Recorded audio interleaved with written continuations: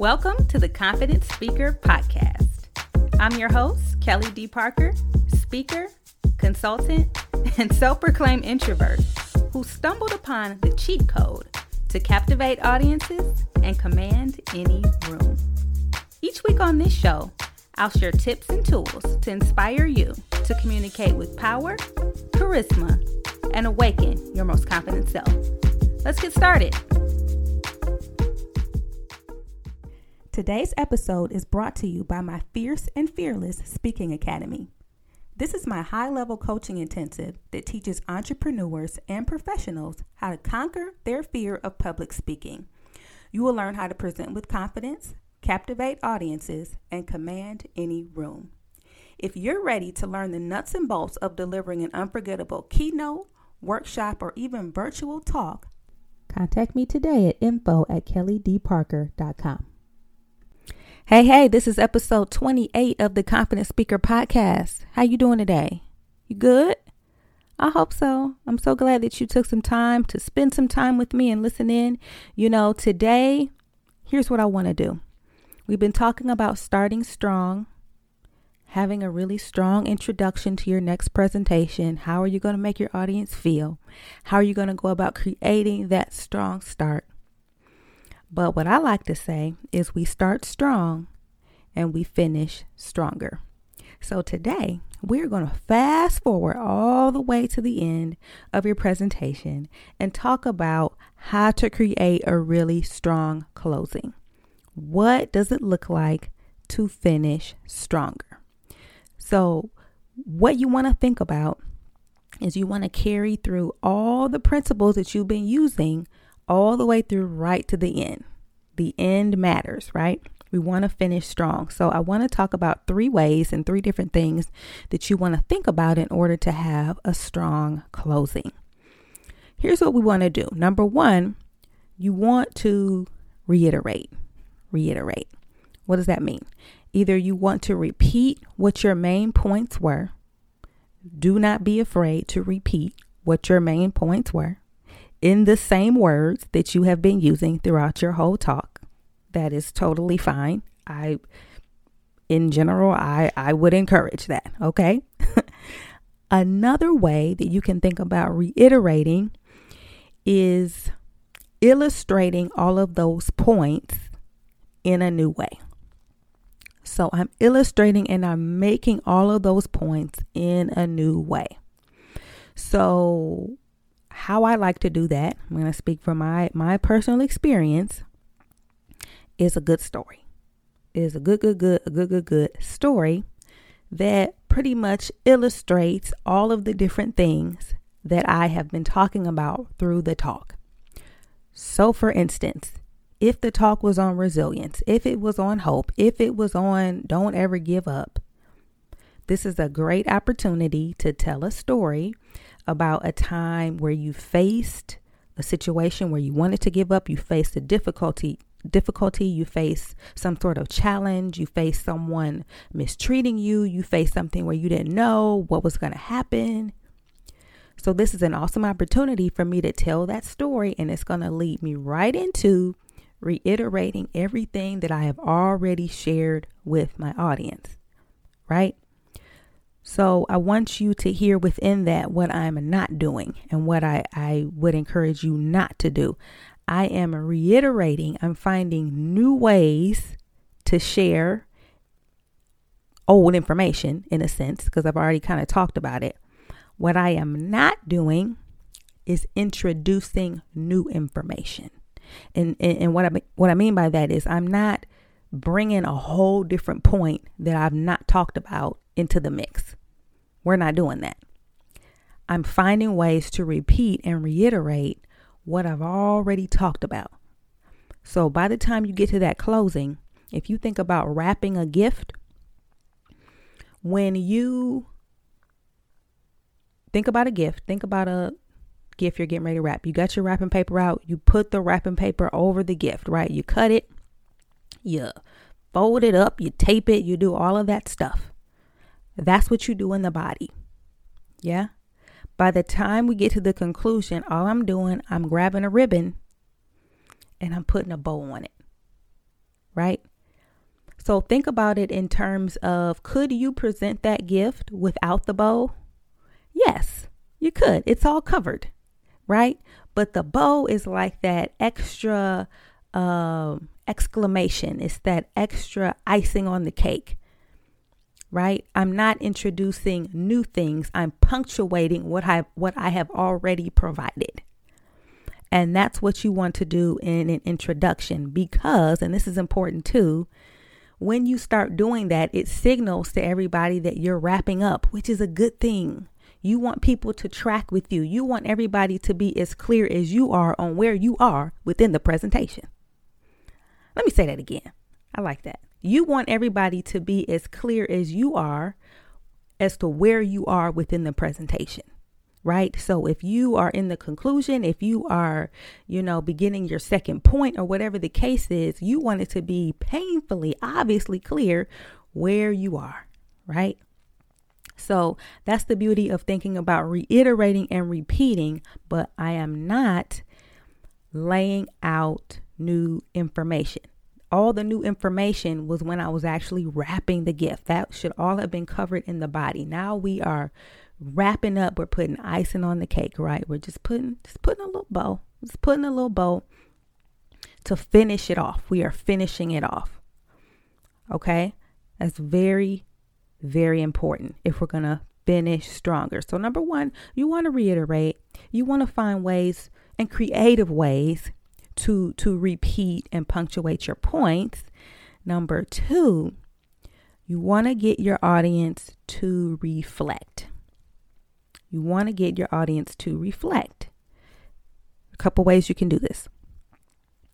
You can pose questions, right? Based on some of the things that you've spoken about. This is the time where you want folks to actually think about, all right, if you haven't already thought about it, how does this apply to you? What do you need to do based on what we have discussed? What are the mindset shifts? What are the different activities that you need to incorporate in your life based on what we've discussed? What is your personal next step? So you can pose questions along those lines. Here's another thing that I think it's pretty useful. You can start pausing more and talking slower. You can start pausing more and talking slower.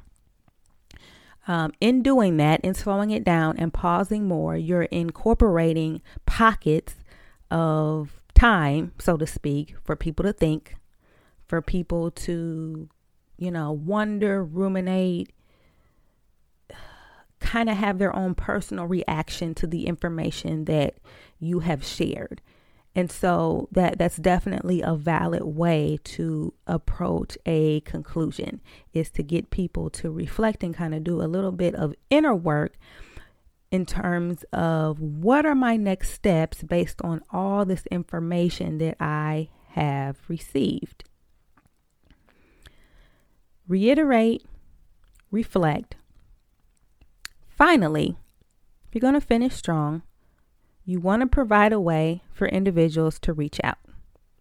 And this is especially important if you sell a product, if you're a coach, you're an author, you sell candles,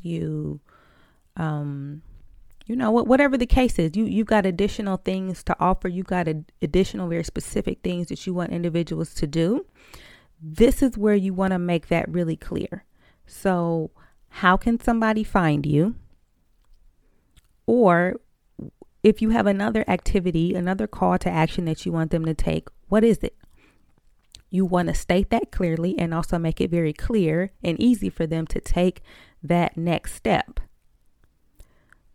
So in my mind, when I think about speaking, that's one thing. Like, let's say you do a keynote, right? That's 45 minutes.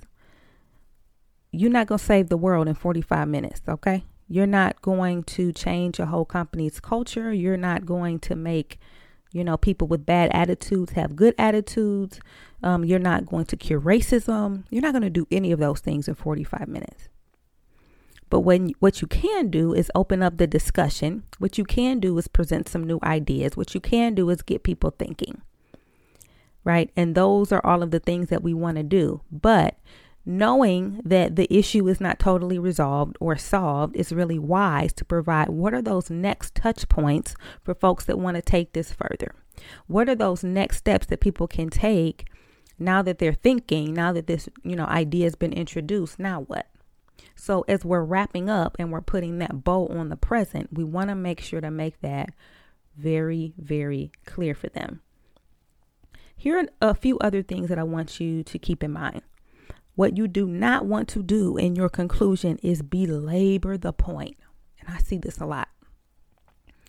Remember, your present is already wrapped. It should already be properly covered. All of the points should be properly covered within the body, within the meat of your presentation. Okay? So you want to reiterate, but you do not want to beat a dead horse. You don't want to give the talk again. Right? Because if you've done it right, you've hit your points. Now it's time to wrap up. Because you're better off leaving them wanting more than you sitting up here going on and on and on and on.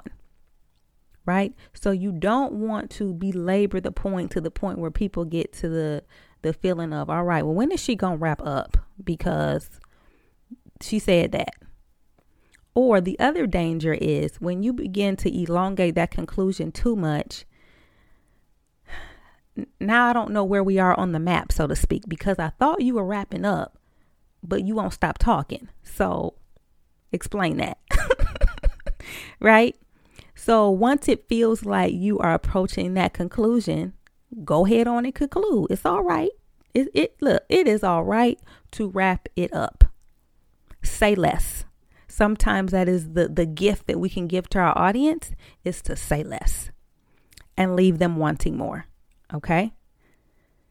Here is the other aspect that I want you to keep in mind that I don't know that enough of us consider this. So, and I've said this before, but when it comes to communication, there are three areas that you need to consider. There's you as the speaker, there's the message itself, and then there's you, the audience.